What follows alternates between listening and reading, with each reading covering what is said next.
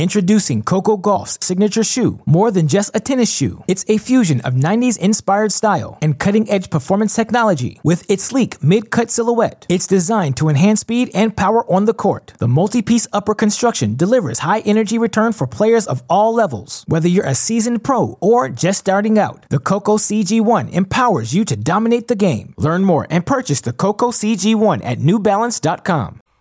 Welcome back, Cracked fans, to another edition of the Cracked Interviews podcast. I'm your host, Alex Gruskin. On today's show, we continue our college contender series, speaking with head coaches of our top 10 men's and women's college tennis teams entering the 2022 season. Of course, today's episode comes a bit out of our chronological order. Nevertheless, as we have promised to speak with each head coach, I am delighted to share my conversation today with the head coach of our number 10 preseason women's team. It's Ohio State women's tennis head coach Melissa Schaub joining the show today to reflect on her team's 2021 results, a 2021 season, of course, where the Buckeyes weren't able to compete outside of the conference, outside of the ITA kickoff weekend, outside of the NCAA tournament. And with that fact in mind, the fact that they made their Sweet 16 appearance at the NCAA tournament looked so routine was definitely a notable takeaway of the 2021 season. And of course, a couple of weeks ago, John Parsons and I previewed the Buckeyes, made the case for why they are our number 10 team entering 2022. Of course, not only do they bring back an extraordinarily strong nucleus, they supplement them with a bunch of talented newcomers as well. And it was fascinating to ask Coach Schaub about the strengths and of her team's roster this season, about how they're able to duplicate the success they had at the bottom of the lineup in 2021 here in 2022. Of course, I also had to pick her brain on some of the biggest topics, some of the biggest discussions happening across college tennis. It was fascinating to hear her opinion, and I think the most enjoyable part for me over these past months has been hearing all of the various opinions, thoughts of so many of these head coaches. It's so clear how much passion they feel for the sport, how much time and thought they put in to the topics like the one I am asking them about. And obviously, Coach Schaub proves to be no exception. A fantastic conversation today that I'm very much looking forward to all of you listeners hearing. Of course, as I just mentioned, you want to hear our extended thoughts on the Buckeyes, hop on over to the Great Shot podcast feed. John Parsons and I broke them down a couple of weeks ago. You can read more about them on our website as John wrote about them. You can learn more about them as well on our Cracked Racquets YouTube channel. All of that content available, again, on our website, crackedrackets.com. But enough with the plugs. You don't care about that. You want to hear more from head coach Melissa Schaub. So let's get to it. Westhoff, roll those credits. Let's start today's show.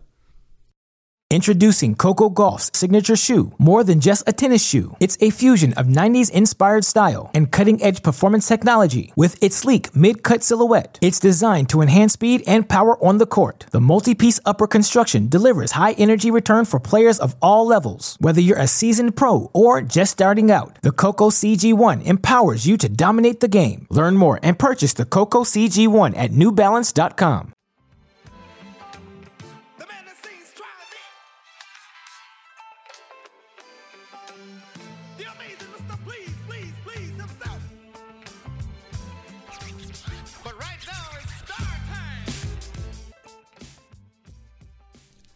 Joining us on the podcast once again today, a returning champion now here to our Cracked Racquets shows. Of course, you know her as the head coach of the Ohio State women's tennis team. I know her as the only person who may get as stressed as I do during a Kari Miller Arena Kontos singles match. It's head coach Melissa Schaub. Coach, welcome back to the show. How are you doing this morning? I'm good. Thanks for having me. Excited to be here. Always a pleasure. I feel like that matchup, they could play over 10 times during the course of their career. And like, you don't see that in college tennis anymore. No. And here's the funny thing. I think if you ask either one of them, it's turned into like a big rivalry, and it's only been for one season. Yeah. Right? They didn't even play the fall. So really it's, one spring and they played this fall. But yeah, no, for sure. Yeah, and that's going to be a fun one for us to monitor, obviously, throughout the course of this season. But, one of the reasons we wanted to have you on the show is to talk about your 2021. And I think that's a good place for us to start, because you look at last season, obviously, successful year for the Buckeyes. You guys go 23-4. You win Big Ten championship. You make the NCAA round of 16. And, looking back through Ohio State history, I believe it's only the, I want to say, fourth time you guys have made, maybe third time you've made the Sweet 16 or further in program history, and yet there was a routineness to this year's or to 2021's appearance, I should say. It felt like the Buckeyes belonged to be there. Is that a feeling you guys are feeling in Columbus following 2021, that, you guys belong now amongst the elite in college tennis? I don't know. I mean, we don't take anything for granted. I think that we do feel like we have a good team. I think that we feel like we've set ourselves up nicely maybe the last few years. And I think it's a great thing. I hope our girls feel that way. I hope they feel like they belong. I think that they do. But at the same time, there's a lot of really good teams and really good players. And every year we kind of talk about we have to restart. Everything starts every year is a brand new year, and you don't get what you want just because the team before you did it. You have to work hard and do it all over again. So we're going to try to do it this year. Hopefully we can, but we'll see. No, absolutely. And when you look back at last season, obviously for the Big Ten in particular, it was a difficult year. You guys weren't able to play outside of conference. You weren't able to have a fall. And, opening weekend, kickoff weekend, you guys beat Virginia 4-2 at home. And obviously for us fans, that was a fun one because the Virginia men had knocked off the Ohio State men. And I'm curious if you felt any extra fire going into that match. But I suppose more broadly, what did you see from your team that opening weekend? Did it surprise you to have, a result that big that early given the lack of preparation time? Yeah, I mean, that was the whole year. It was just the unknown. I mean, the whole year we had just been living like that. Like, are we going to play? Are we not going to get to play? Are we, what is it? Conference only? No, maybe not. Maybe regionally. We just didn't know what was coming. And I think that's probably the thing that I'm most proud about with our year last year and our team last year is how they just stayed focused and stayed on task and kept working. And yeah, I thought we were ready for that weekend, which probably set up our entire season somewhat. I think we knew how good Virginia was. We watched the draft of that kickoff, and as soon as they picked to come here, no one picked for a while after that. And I think that says a lot about Virginia and what they've done. And so we kind of knew that coming into that weekend. And we played a really good match. I think we fought hard and we competed well, and I think we showed ourselves, what we were capable of doing that year. And I think also we knew that was our only chance to get to play non-conference matches for the rest of the season. There was a lot on the line in that match for us, setting up our whole season. So it was very important, and luckily we stepped up. Yeah, and obviously you guys were able to qualify for the National Indoors. I want to ask about that experience. But first, I'm curious if you guys left Sunday night or Monday. Because if you stayed in Stillwater until Monday, you were part of maybe the worst snowstorm in Oklahoma history. And when I say it was like a sheet of ice. And, us Northerners, we were like, please, this is nothing. But it shut down Stillwater. I'm still amazed we got out. I mean, so we did not get out that night. We got out the next morning, and I got stuck on a clover leaf. Adam as well. We were stuck there. I was thinking, there's just no way. We can't get around. We cannot get back on the thing. We're pulling off on the side of the road. Adam ended up taking like the 12-passenger van like through the grass somehow, and I was like terrified holding on to we got out, but it was unbelievable. Yeah, who would have thought going to Oklahoma, and that was like the worst roads I've ever seen. And it was like 60 degrees 3 p.m. the day before. And then, it just like, that Sunday, I'll never forget it because I think every match was 4-3. And we didn't get out of there till like 2:30. And it really wasn't that bad at 2:30, but then we woke up like 4 hours later to leave. And snow just everywhere. It was unbelievable. Yeah, it was quite the experience. And obviously for the Buckeyes, it was quite the experience as well. Tough first match against North Carolina, but then 4-3 against Georgia Tech, 4-3 against Northwestern, and just, there were so many 4-3s throughout the course of that weekend, and, you sort of mentioned it. That was your only look at non-conference opponents throughout the entire course of the season. I'm curious what that weekend did for your team. I think it did a lot. I think I don't remember everything exactly, but I think we played North Carolina in some matches pretty tough, and I think that we knew how good those guys were. And even though we lost that match, we're thinking, okay, we got some things that obviously we can improve and we need to get better at, but we have also some spots where we're playing pretty well. And so it took away a lot from that match. And then obviously Georgia Tech came down to the wire. That's kind of how it's been with us for the last few times we've played them, and have a lot of respect for their team. And just to have to do it 3 days in a row, I think that's what's best about that tournament is, who can play one match, and then how do you turn around and do it again? And then how do you try to turn around and do it again? the Northwestern match obviously was a heartbreaker for us. I think maybe like 3 matches on, we had a break in the third, at least 2 out of the 3 of them, and couldn't quite get it done. So, but you live and you learn. And I think at that point we left, I think, Stillwater thinking like, we're competing well. We're fighting hard. We're competing well. We have a pretty good team. If we can just make some little jumps here throughout the season. I felt like we were, feeling pretty decent with where we were. Yeah, and it was so interesting because, as we mentioned, you didn't have a fall. And looking through, and again, we're interviewing all these Power 5 coaches, and I would say typically it's somewhere between 7 and 10 doubles teams are played throughout the course of the year. You guys played 7 different teams last season, but, you really only played 3 teams more than 5 times. It felt like you found continuity, found plays that worked pretty quickly. Again, is that a testament to the experience of your roster, or was that a testament to just the continuity you guys brought back? What was able to help you have the doubles point? You guys, I think, went 49-15 in individual doubles matches last season. That's pretty damn good. What clicked so well for the team last year? Yeah, I think every year is different. Some years we're constantly making some changes and trying to maybe move a lineup around based on what we see or give different partners times. I think we just didn't have a lot of time last year, we felt like. And yeah, you start out a season, and I think, Isabelle Boulay had been out, and her first maybe doubles point back was at Virginia, and it came down to them. And they pulled, her and Coley Allen, they pulled out a big win. And so you're thinking like, all right, that's a team. We weren't really sure, going in with kind of Isabelle being out, and Lisa Hoffbauer brought a ton of experience for us, especially in doubles. I mean, she did an unbelievable job, and that kind of clicked. So, we made a couple changes, but for the most part, we were winning. And how much do you mess around with that? I think when things are working and the girls felt comfortable with each other. And so we stuck with it. But no, and I'm curious for you last fall, what was the biggest deficiency in your team? I say that lovingly, don't swear at me, not this one. No. But, biggest deficiency for your team given the lack of fall. I'm curious, like, how did that manifest itself, or did it not? Obviously, 23-4, things went pretty well. Did you feel that lack of fall at all during the season? Well, you know what? We weren't the only ones, sure. Right? So I think we're playing conference only. None of us had a fall. Yeah. So that's how we try to look at it. Okay, it stinks.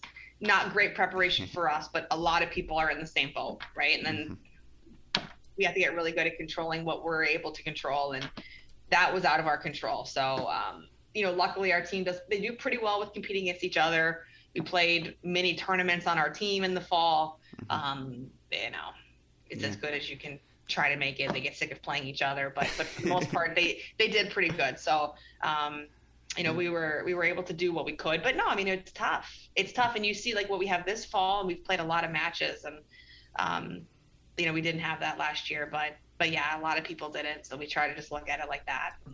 Yeah, no. And I want to get back to 2021, but speaking of the fall, and I mentioned, I want to ask you some big picture questions here. I know one of the big takeaways in particular for the SEC men last fall was how many hidden duels they played, and the opportunity to get to compete as a team and just get those repetitions in before the start of the season, how valuable that was. And it sort of, brings up this question of what is the role of the fall in college tennis, because is it for individual development? Should we be focusing on individual events, or is it about the spring? And if it's about the spring, why wouldn't every team play hidden duels? I'm curious what you view the role of the fall as.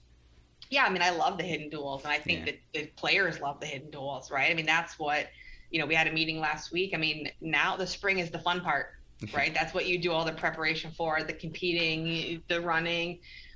Is for the spring, and that's the fun part. So I think when you play those hidden duels, you still get that team atmosphere. I think sometimes you go play these fall tournaments, and it's a little bit like junior tournaments, and that that's not what our best product is. But at the same time, I think and I'm probably not going to answer this question perfectly, but it also depends on the team that you have. Again, right? It's like the experience that you have, who you're bringing back. What does that specific player need? Does that specific player need 15 or 16 matches in the fall? Because then we need to go out and play tournaments that, you're going to get 2 singles and 2 doubles every day, or what? And then do you have the Irina Cantos or some kids that have played a lot of tennis, and then maybe they are good with the one match and one double set. So, I don't know the best way. We're constantly trying to tinker with it and do what we feel like our team that specific year needs and individually what each player needs in the fall. And I like having that flexibility to be able to do that.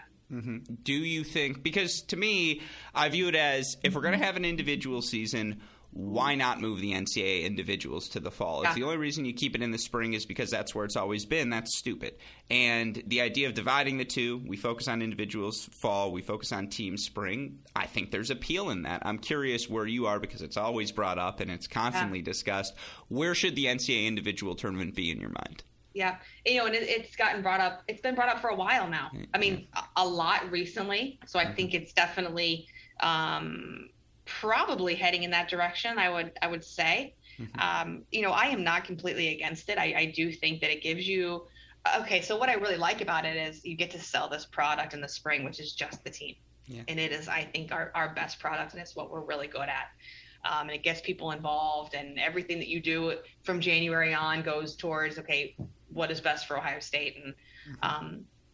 And that's appealing. I think the problem with moving it that I think everyone is trying to figure out, because you want to make these moves and you want to know you put everything you had into the thought and how to make it the best that you can. And is that fall enough time to get the best of the best in that individual tournament? And that's what you want to do. And how do we make sure that happens? Because I do think playing it at the end of the dual season does give you an entire year, an entire body of work to know that you're getting the right players. And whether or not we do get the right players every time, that's a different discussion. But you have more data to go by.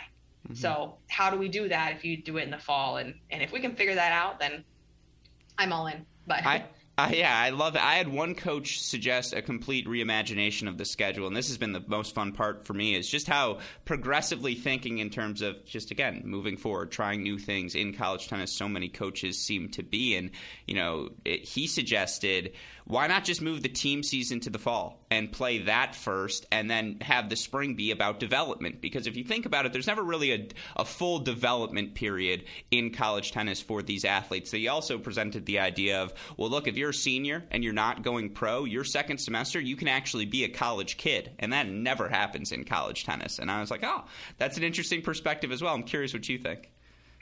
I haven't thought about that too much. So I don't know. It is interesting. I don't know what my first thought would be, like weather for us. Sure. I would argue, though, we could play more outdoors, us of the North, in August, September, and October than honestly you can in the spring. I'd probably agree with that. Yeah, I'd probably agree with that. It might be tough playing the NCAA tournament outside somewhere now for us. Sure. We haven't been outside for a little while, but no, I think those are the conversations that we need to have, though, right? And right now is probably, and I think that's one thing that we all thought, on our millions of Zoom calls last year and things like that we're going through, is now is the time to really make a change if we want to make it, right? Mm-hmm. And we're realizing things about ourselves and the sport and what can be done differently through that time. And I think it led to some very interesting discussions for sure. And there's a lot of really smart people out there that are working on this stuff. So yeah, I've learned that there are one-pagers floating around, and I'm just like, how do I get on the BCC email list where it's just like that one-pager also goes to my email? Because it's like Parsons getting them. Like, I gotta get in that email chain. Parsons, you got to be in it. Yeah, exactly. It's always a competition. He's my Kari Miller. But in a friendly way. But with these big picture ideas in mind, I'm curious in how related to your team. You look at someone like Arena, who 22-6 overall last season, 17-6 in dual matches. That's ridiculous. She also goes 12-4 this fall, quarterfinals at the big events. Clearly, she is ready to step up and be at the top of college tennis, and I'm sure she has pro aspirations as well. When you look at some of the rules and the period we're at, 8-hour rule, 25 competitive dates, is that enough to reflect the modern demands in, tennis in particular for these athletes who do harbor pro aspirations? Yeah, So the 8 hours is the toughest one for me. I think that's something that we need to take a look at, and I know why it's there, and I get it, and it's there for a good reason, right? It is to protect the kids, and they probably need that somewhat. For our sport in particular, it's not great. It's not ideal, and I don't think that the athletes even like it. They would prefer to have a coach on the court with them most of the time. So, and to me, it's not even so much the 8 hours. It would be the flexibility to be able to do what we want in those 8 hours. Sure. That is where we get strapped a little bit. Because it's like 4 hours court time, and then and 4 gym time or something. Yeah, and that's just 4 hours is just not enough, and you try to figure out the best way to work the 4 hours, but no, I think for a lot of these kids, if they have pro aspirations, and a lot of them do, they have to get really good at doing stuff on their own, and being very on top of their stuff. And, we have a few that are very good at that, and others that need a little more direction. And I think that's normal, but the 8 hours are tough. And I think it almost opens up us trying to cram more into the 20-hour, when we do have that time period. There's a better way to do it. I think that's the tough part with where we're at, because we all start to get a little like, oh my God, 8 hours is coming up. And, now we have a really, our biggest part of our season coming up here in 6 weeks, and we can't really see the kids much in that time. So. Yeah, no, I understand a dead period around finals. Like, I get the intent for that, but the thing that frustrates me so much, and why I have brought it up in the series, do you ever find yourself in a position where a kid will come up to you and say, hey, coach, can you work with me on my forehand, my serve, whatever? And you have to say, I actually can't because we're past our 8 hours. All the time. And that's ridiculous, right? Right. Yeah. Right. And it leads to like, we won't say anything. Just, it's like, well, you just, So it's tough. I think that they want to be good, hopefully. And we've been lucky to have some teams that are in that position where they want to work on things. They want to get better. It means a lot to them. And, we can't do that more than 4 hours a week for, a chunk of the season. And that's not the most ideal. But again, I think that they're there for a reason, sure. Right? At some point, obviously, things came up, and I think that the rules not made specifically for tennis for sure, but just for our sport, it's not ideal, and No, I agree. I just think in the online era, there can be like a Zoom you hop on for 2 minutes and you tell your compliance officer, like, no, I want this. Sure. I cannot emphasize enough. I am asking for this. And they're like, okay, go ahead. And just like it feels like there's a fix there. And, getting back to your team last season, I'm curious with someone like Aryna making the jump she did at #1 singles. What did you see throughout the year? Obviously, you didn't see anything in the fall, but what did you see from her that allowed her to make that jump and be, a top 20 player in the country? Yeah, Aryna was having a pretty good freshman year. Playing lower in the lineup, I think, and then COVID hit, and we knew what she was capable of. She'd had a good fall that year, and then kind of coming in strong, and then she spent the whole time here.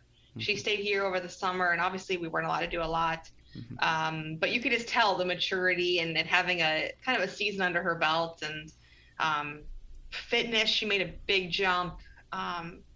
Just the way she carried herself and the way she started training, it was kind of unbelievable to see that from a freshman year to a COVID freshman year, I guess, again last year. But just, just the way she handles herself on the practice court and what she does on her own off the court and stuff. I mean, it's just the total package that you're looking for in a kid. And she's been able to make some big jumps in her game. And I think that those jumps will keep on coming just because of the way her mindset is right now. I was on the call for her match against Daria Freeman, and I swear to God, she's going to win that match in May. Like, it was just, I felt like that match was on her. It does feel like she is extraordinarily talented. Like, she can put the ball where she wants it to go, and it's just about finding that point in, point out. Yeah. No, for sure. I mean, that was, I would agree with, I think Daria Freeman's a tough out. She's playing very good tennis, and the level was high. I think Aryna, playing singles and doubles in that tournament, I think Freeman was as well. And it was a lot of tennis. And at that point, I think it's just, okay, you're running on fumes, and and you're trying to gut it out there at that moment. But no, the level is good. She's capable of playing at a very high level. Irina is, and always trying to make some little jumps, some moves in her game, and constantly working on that. And I think that's the best thing about her is you don't have to tell her things twice. It's like, hey, here, let's try to do this, and then all of a sudden for the next 3 weeks in practice, she is going to put everything she has into that, and it's fun to kind of coach that and be a part of it. Mm-hmm. And obviously she was a superstar last year, but you look for your team, and we talked about the doubles success. And, I think the numbers that point to this fact, you look at number 3 doubles. You guys are 20-4 on the season. 4 singles, 21-5. 5 singles, 21-2. 6 singles, 20-4. And getting back to my opening point, talking about the routineness of your round of 16 appearance last year, it just felt like you had the depth. Like you guys had the talent last season to compete with anyone 1 through 6. What does that do in practice, that depth? What does that allow? What does the competition look like? And, how do you guys replicate that moving into 2022? Yeah, I think earlier you asked kind of like a deficiency, and I think one thing that we had last year is we had depth, but we were running on 6 players for the most part. Sure.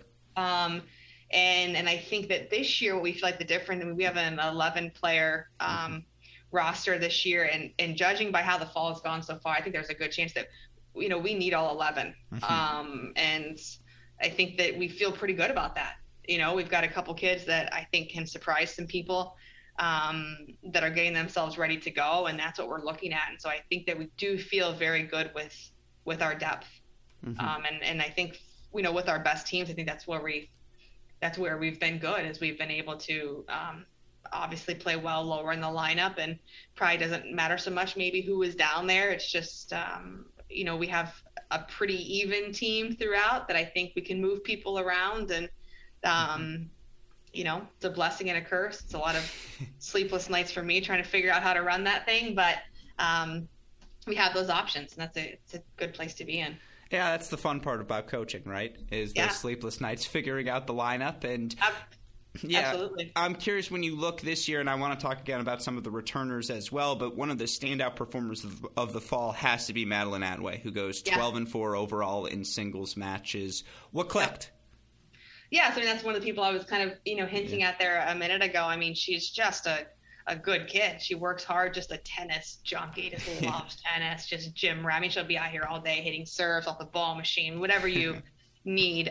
Loves Ohio State, and I think that brings a lot to the table for us. And she played a little bit last year. We got her in there and got some experience. And again, she's here all summer long, and training her ass off and trying to get better. And she brings a lot to the table. She can play doubles as well. So we're going to have some options here. And I think that she's really just through the work, gotten herself into that position now where she believes in herself. We believe in her. Her teammates believe in her. And we're going to need her this year for sure. Mm-hmm. And when you look at this fall, how nice has it just been to be back on court? Yeah. Oh, it's been amazing. Yeah. It's been amazing. I mean, I think a lot of us almost, we took that year off. I think a lot of coaches were like at the end of the fall, like we're tired, right? That fall was tough, but so good in so many ways. So yeah. Mm-hmm. And again, when you talk about your depth, I mean, overall, 10 players I think competing this fall in singles, and 66 and 42 overall. You're winning over 60% of your matches. That's a lot of success everywhere. What is the competition like, on campus? I'm curious, has anyone stepped up, emerged that we should be looking out for this season? Yeah, so I think obviously Maddie, I think Lucia Marzal had a really good fall as well. Mm-hmm. She's someone that I just couldn't be more proud of. I think she's motivated. She's competing hard. And I do think with Maddie, with Lucia, with some people stepping up, our freshmen coming in, and I think those first couple weeks of practice, the upperclassmen looking around like, yeah, okay, right? These guys can play too, and Maddie's made a big jump in her game, and you have Kathleen Jones and Danielle Shanley and Lena Ali that have been around. They were around all summer. They stay here.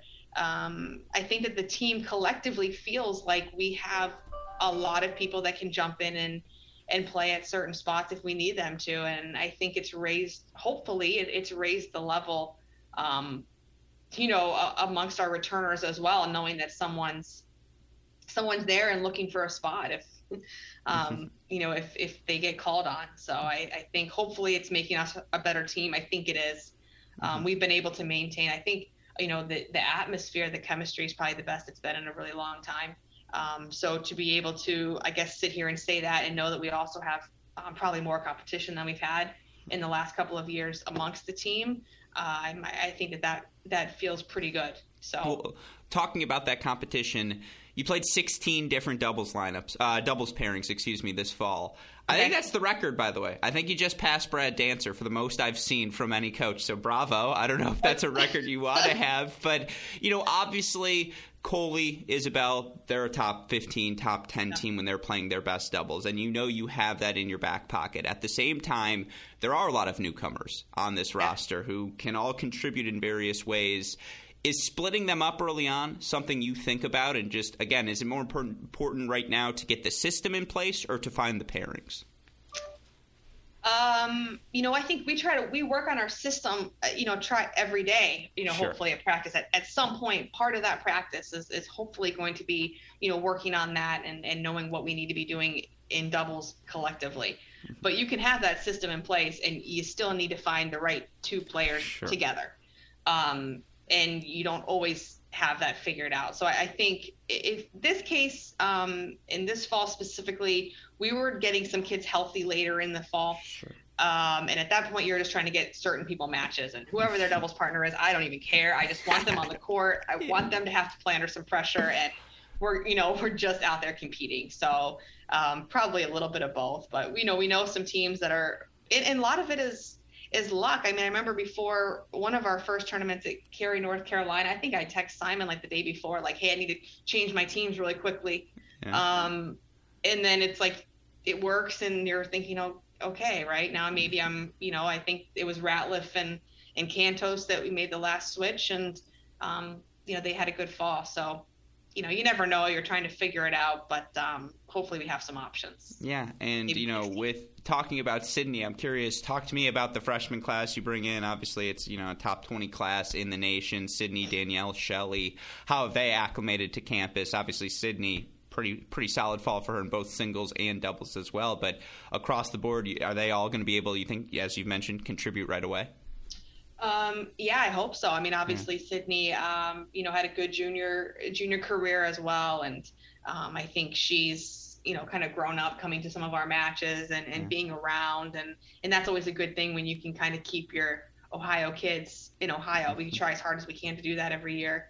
Because I think that they come in just kind of getting it a little bit, right? Knowing what it's like to be at Ohio State. And Danny is the same way.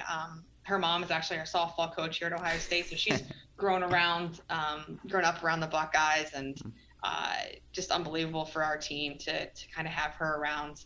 And Shelley, coming from Israel and brings some maturity. I had to serve the 2 years in the military and then came here. So, they're all bringing something new to the table, but I feel like we have some talent and they're definitely talented and are ready to make a run and make a push in our lineup for sure. Yeah, and, talking about the recruiting side, how helpful is it for you to have a pro event on campus? Obviously, Ty's hosting 7 of them a week, but, you guys were able to get a couple as well here this past fall and over the past year, and I'm curious, how valuable is that for you, A, for the players, but B, from a recruiting standpoint as well? Yeah, the recruiting standpoint, I mean, hopefully we have kids that want to play, and I think that's where it becomes big is you're able to play in maybe some of these downtimes. You can get some extra tournaments and competing. And for our kids that were able to get in and play, and I just think it was awesome for them. I just think that they loved it, and it gave them a chance to, Irina, Luna played some doubles. They were just kind of okay, this is where we need to be, right? I mean, the level was high, and it gave them a chance to kind of see where they are, outside of the college world. So I think we learned a lot from it, and it was really good for them. Is that something we should expect more of in the future? I hope so. We're going to work on it for sure. Yeah, I hope so. Yeah, I think look, the more we can compete, the better. I don't even care the level of pro, college. I don't care. Just go out and compete. Yeah, no. And I feel like, by the way, swooping a 125K event is no small feat. Like, that's pretty impressive, Coach. Well, it actually wasn't on our campus. I don't know if it was in our old indoor building, and it was run through Columbus. But no, I mean, the more of those, I mean, that was obviously a tough one, but a great experience for the girls. Yeah, no, that's awesome to hear. And, again, when you look at your team this fall, the ability, what they've put together, as you look at, ITA kickoff weekend for your team, you guys are playing host to LSU, Tennessee, Oklahoma State. That is not going to be an easy kickoff weekend. Sure. And right. I'm curious beyond that, now that you're able to schedule freely again, what's the schedule look like? Are you, I'm sure there's got to be a Texas road trip or something in there. Well, so we actually, before the kickoff weekend, we actually start out with Duke and NC State on the road. Oh, let's go. So, we have to be ready. We tell our girls that every year. I mean, we got to come back ready to go in January. There's no time for us to work our way into things. And, it's always some stress over break, I think, is, what are we doing and are we able to get ourselves ready? And hopefully we will be. We'll see. But, yeah, we open up with that. And as our first dual match will be Duke on a Friday night in Durham. So, hopefully we're ready. But yeah, we got a tough non-conference schedule. We're playing a lot of teams. Mm-hmm. Will you guys do? Because I know some of the men are talking about it. Will you play doubleheaders with Michigan again? Like, I know I think Ty, Brad, and Adam, they were just like, we're going to keep doing this amongst ourselves. We're just going to keep doing the doubleheaders. Is that because obviously as a Michigan fan, I always enjoy watching Michigan-Ohio State battles, and last year we got 2 4-3s, so that's as fun as it gets. Is that something, that felt like a schedule thing, right, where it's just like we needed the boost and we see that boost now, let's do it again. Is that something you would explore? Yeah, absolutely. Mm-hmm. Absolutely. I mean, maybe you can work on Ronnie. Maybe if we get on her together, then maybe. I'll give her a little nudge. Although, see what I can do. I think it was tough to do it this year. I think we both kind of already had, you're still owing matches or whatever to the 2020 season that you didn't get to play non-conference. So this year was tough, but hopefully something in the future. I think it makes sense to do it. It's a rivalry match. The kids get up for it. Yeah. It's good tennis. It's good tennis. It's good for us. It's 3 hours up the road. I mean, it's easy. So hopefully we can get that done. But I think, last year I did think it showed us like, all right, sometimes you don't need to travel all over the country to get these matches. You got someone right there. So no, absolutely. And, again, I'm curious, another byproduct of last year, 500 rule got waived. And that's something you guys don't think about anymore. Haven't had to think about it since 2013. But I'm curious if you would be fine with that rule just being waived permanently. I think I would.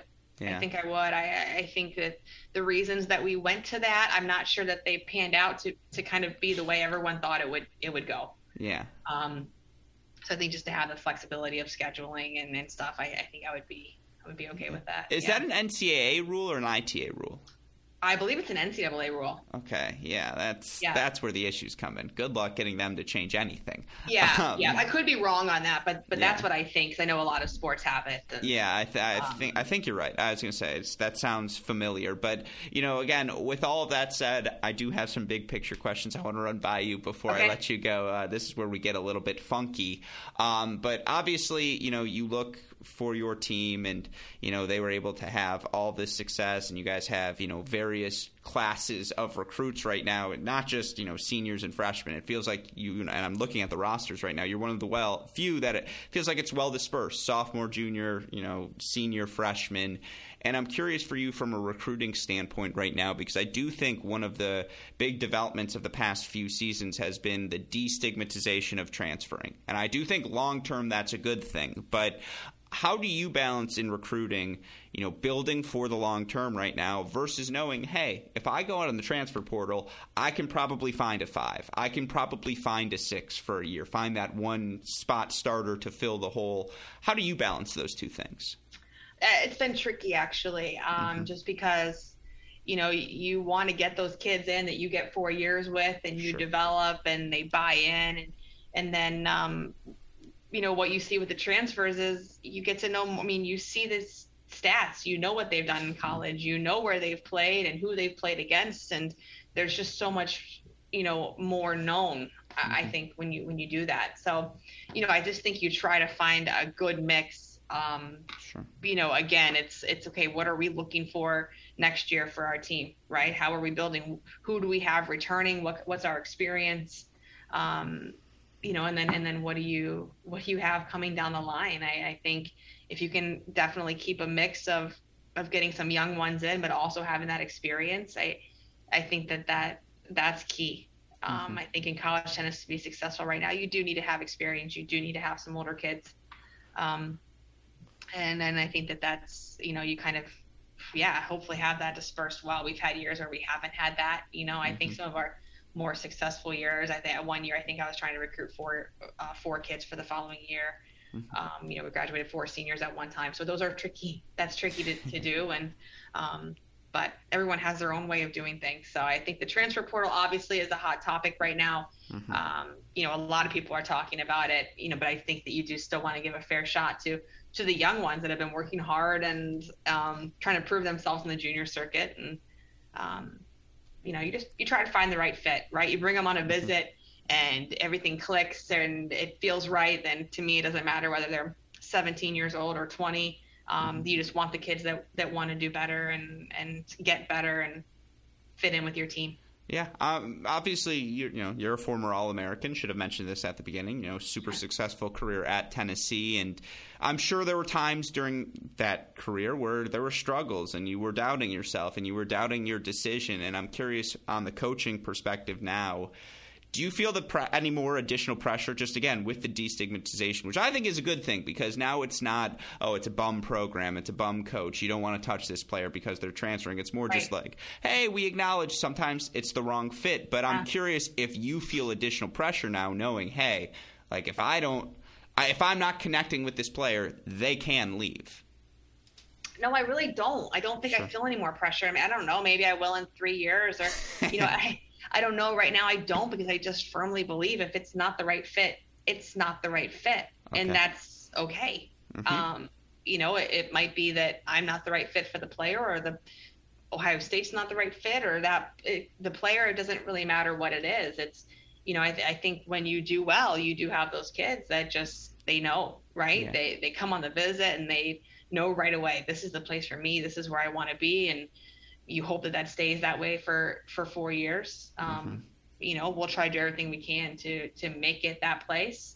But sometimes it doesn't always work out. And look, everyone has their own reasons for transferring too. It could be an academic reason. It could be they're not playing the lineup and they want a chance to play. They want to play high. I mean, who knows? So we try to do the best that we can every day and make it a place that is a good atmosphere for kids to get better and have a good time and all of those things. And at the end of the day, if that doesn't work, then, fair. No, hopefully they find the right place for them, or we find the right kid for us. So yeah. No, I totally get it. I'm curious, how does NIL factor into recruiting moving forward? I think it will become a factor. I don't know if it is a ton right now yet. Sure. I think there was a lot of talk a few years ago actually about it. And so far, I mean, we have some kids that, that are taking advantage of some things, but for the most part, it's not really a hot topic of conversation on our team. I don't feel like it's taking over anything. So, we'll see what happens in the future if it keeps developing. I don't know, but it hasn't been a conversation too much. No, I feel like Ohio State is well positioned. I feel like all the big state schools, anything with a big football program. I saw yesterday that Texas is going to be paying their offensive linemen $50,000 a year, any scholarship lineman for the rest of whatever. And I was just like, all right, like it's time to beef up and go to Texas. Like that's what I've got the frame, Coach, as you can see. You go. Yeah, so there you go. You're ready to go. Yeah, it's time to start packing on the pasta. With that said, 2 more recruiting questions for you.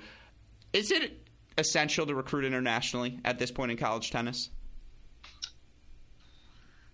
I mean, I don't know. It depends, I guess. Sure. I think, we've obviously had some success with some of our kids. I think you're just trying to find the right kid. It to me doesn't matter too much. Again, I think the mix has been very good for us. I think it's good for the American kids. It's good for the international kids. I try to make sure, when we're doing our roster that we feel like we have a good mix. I think that's where we do our best. I don't want to try to get too heavy one way or the other.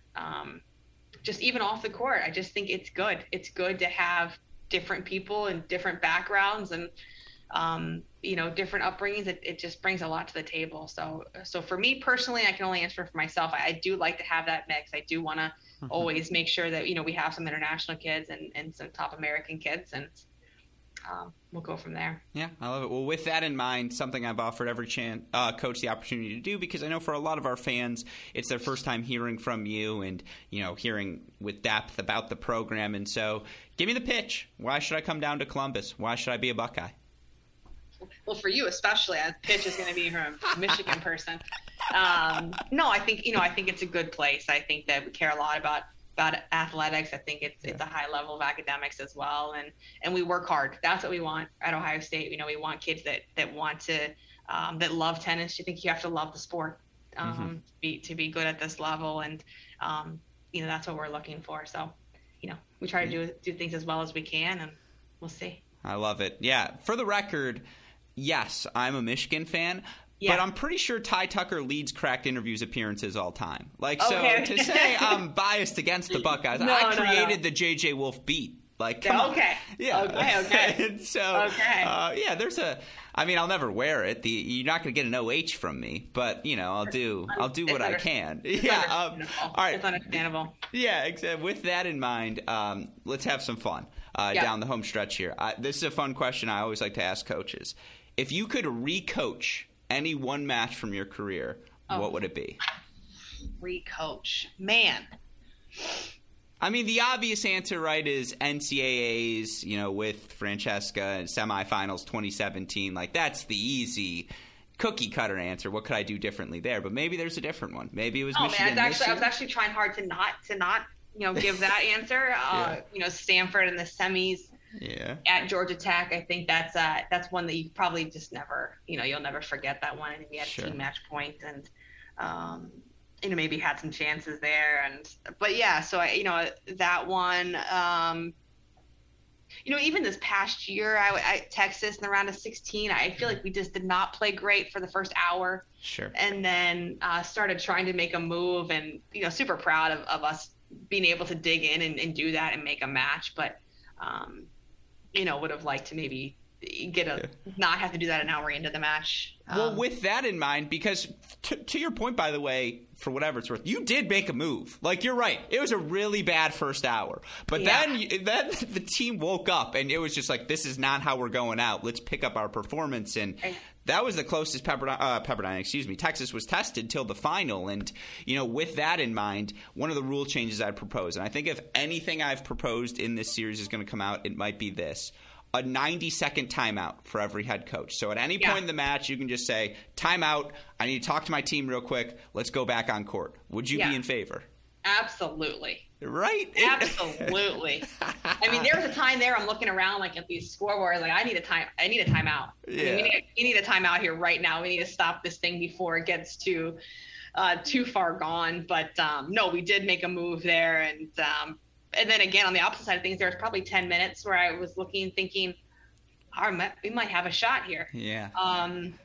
So yeah, that's what college tennis is, right? That's what you want. You're going to have momentum switches and changes, and you do what you can. But yeah, my trade-off would be let's get rid of the long changeovers, the set breaks, the erroneous bathroom breaks, and let's incorporate the timeout. It's we're going to be more disciplined on those things, but each coach gets a timeout. That's the compromise. And I would love to see the strategic timeout. It would be delightful to me. Can we move some people around courts all the time? You've opened up the Pandora box. Let's stop. And so for me, what it comes down to and how I'd incorporate substitutions is that lull between doubles and singles. And I've talked about this with listening to Coach Ojeda at Tennessee. She was so great on this topic. It was delightful. Talking about just the idea of the lull in between, because I think the doubles point is the most exciting thing in all of college tennis. It's 40 minutes, Russian roulette, momentum, 3 courts to follow. Everything's very easy and it's very fun. But then you get an hour where it's just kind of like nothing. Like, yeah, there's first sets and yeah, there's pizza and that's great. But it's just like that's where I think the product loses its that lust and that excitement. Right. Yeah, a little bit. And so for me, it comes down to simultaneous starts and just the idea of playing doubles, singles at the same time, whether it's one doubles flight, 4 singles flights, and then you can sub the doubles players into singles after they're done, something like that. Do you feel that lull? Is there any concern with you about it? Yeah, you do feel it. Yeah, you do feel it for sure. And no, I mean, I think people have talked about playing simultaneous. Mm-hmm.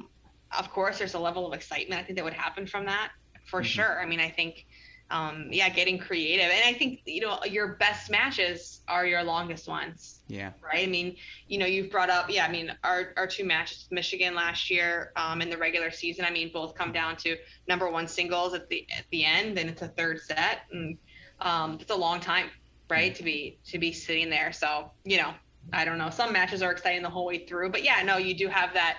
You get the doubles point or you lose a close doubles point, and then, for the next 45 minutes or so, it's just kind of working your way into it. But. Yeah.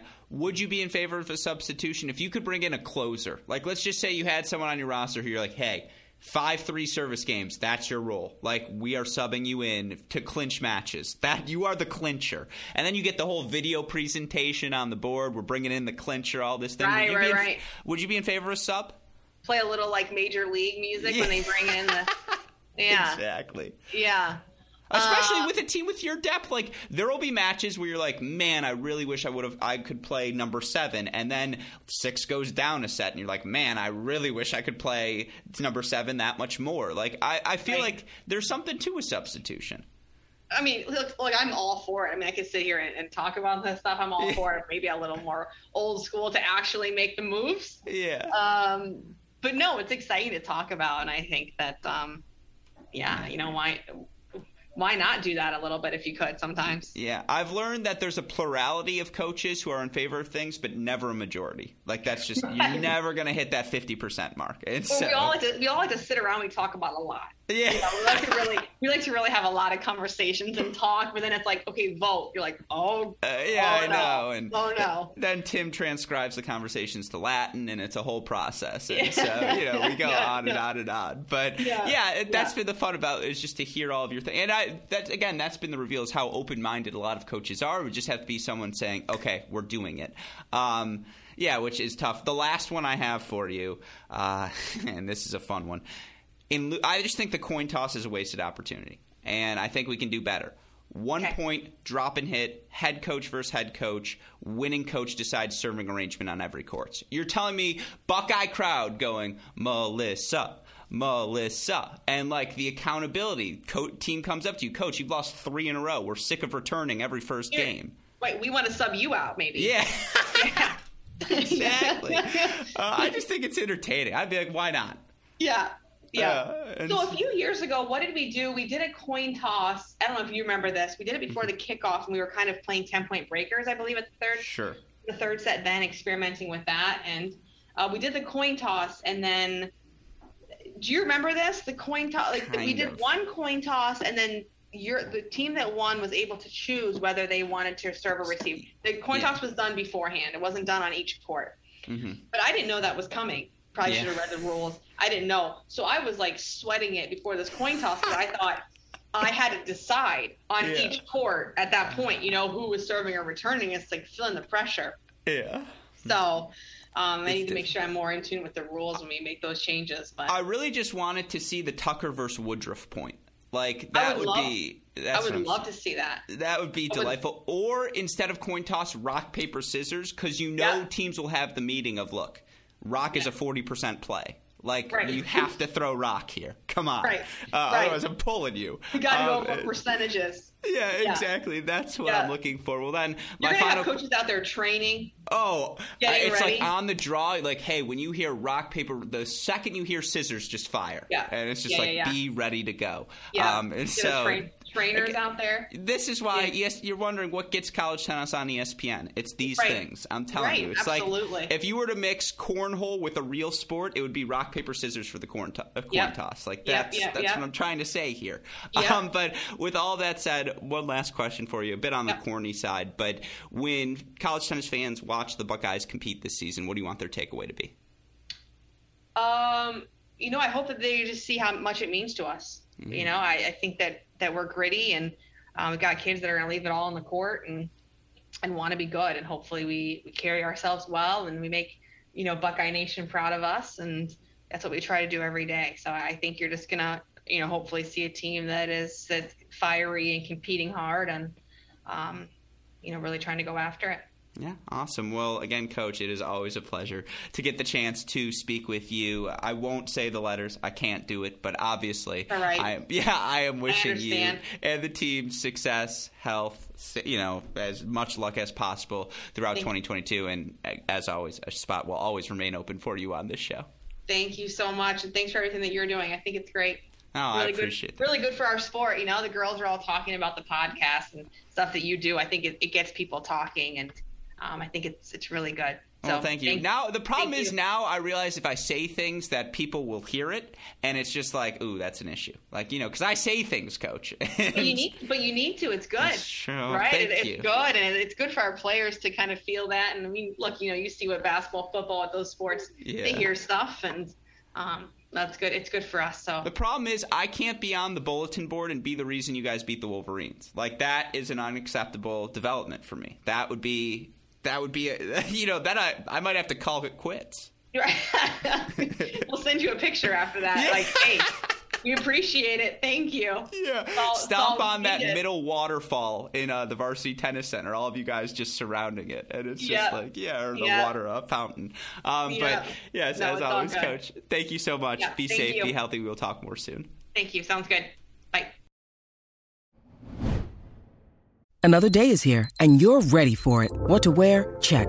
Breakfast, lunch, and dinner? Check. Planning for what's next and how to save for it? That's where Bank of America can help. For your financial to-dos, Bank of America has experts ready to help get you closer to your goals. Get started at one of our local financial centers or 24/7 in our mobile banking app. Find a location near you at bankofamerica.com/talktous. What would you like the power to do? Mobile banking requires downloading the app and is only available for select devices. Message and data rates may apply. Bank of America NA, member FDIC. Hope all of you enjoyed my conversation with Ohio State women's tennis head coach Melissa Schaub. A huge thank you to her for her candidness, for her thoughtfulness, for taking the time to join us on today's show. Always enjoy the opportunity to speak with Coach Schaub and look forward to having her on the show more in the future. But of course, this is not the only conversation we've been fortunate enough to have as we continue our series breaking down our top 10 men's and women's teams entering the 2022 college tennis year. If you missed our thoughts on number 10 Kentucky for the men, number 9 Arizona for the men, number 8 TCU for the men, you can find all of those conversations on the Great Shot podcast feed. You can find conversations with those head coaches here on the Cracked Interviews feed. Of course, ditto for the women. You want to hear about number 10 Ohio State. You want to hear about number 9 Texas A&M, number 8 Duke. You can do so over on the Great Shot podcast feed as John Parsons and I break down those teams. And then, of course, now you can hear from all of their head coaches here on the Cracked Interviews podcast feed as well. We've got number 7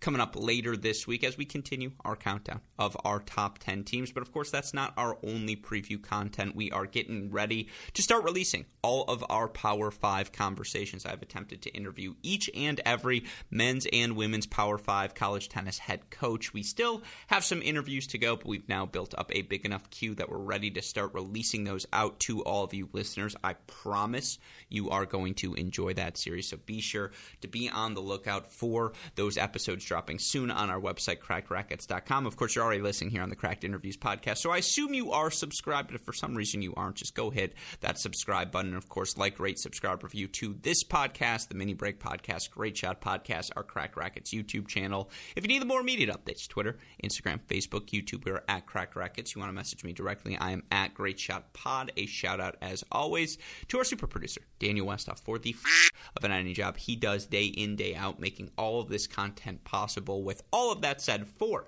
Ohio State women's tennis head coach Melissa Schaub, our super producer Daniel Westoff, and all of us here at both Cracked Racquets and the Tennis Channel Podcast Network. I'm your host, Alex Gruskin. You've been listening to another edition of the Cracked Interviews podcast. Stay safe, stay healthy. We'll talk to you all soon.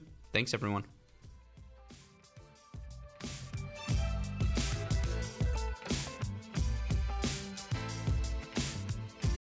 When you need mealtime inspiration, it's worth shopping Kroger, where you'll find over 30,000 mouth-watering choices that excite your inner foodie. And no matter what tasty choice you make, you'll enjoy our everyday low prices, plus extra ways to save, like digital coupons worth over $600 each week. You can also save up to $1 off per gallon at the pump with fuel points. More savings and more inspiring flavors make shopping Kroger worth it every time. Kroger, fresh for everyone. Fuel restrictions apply.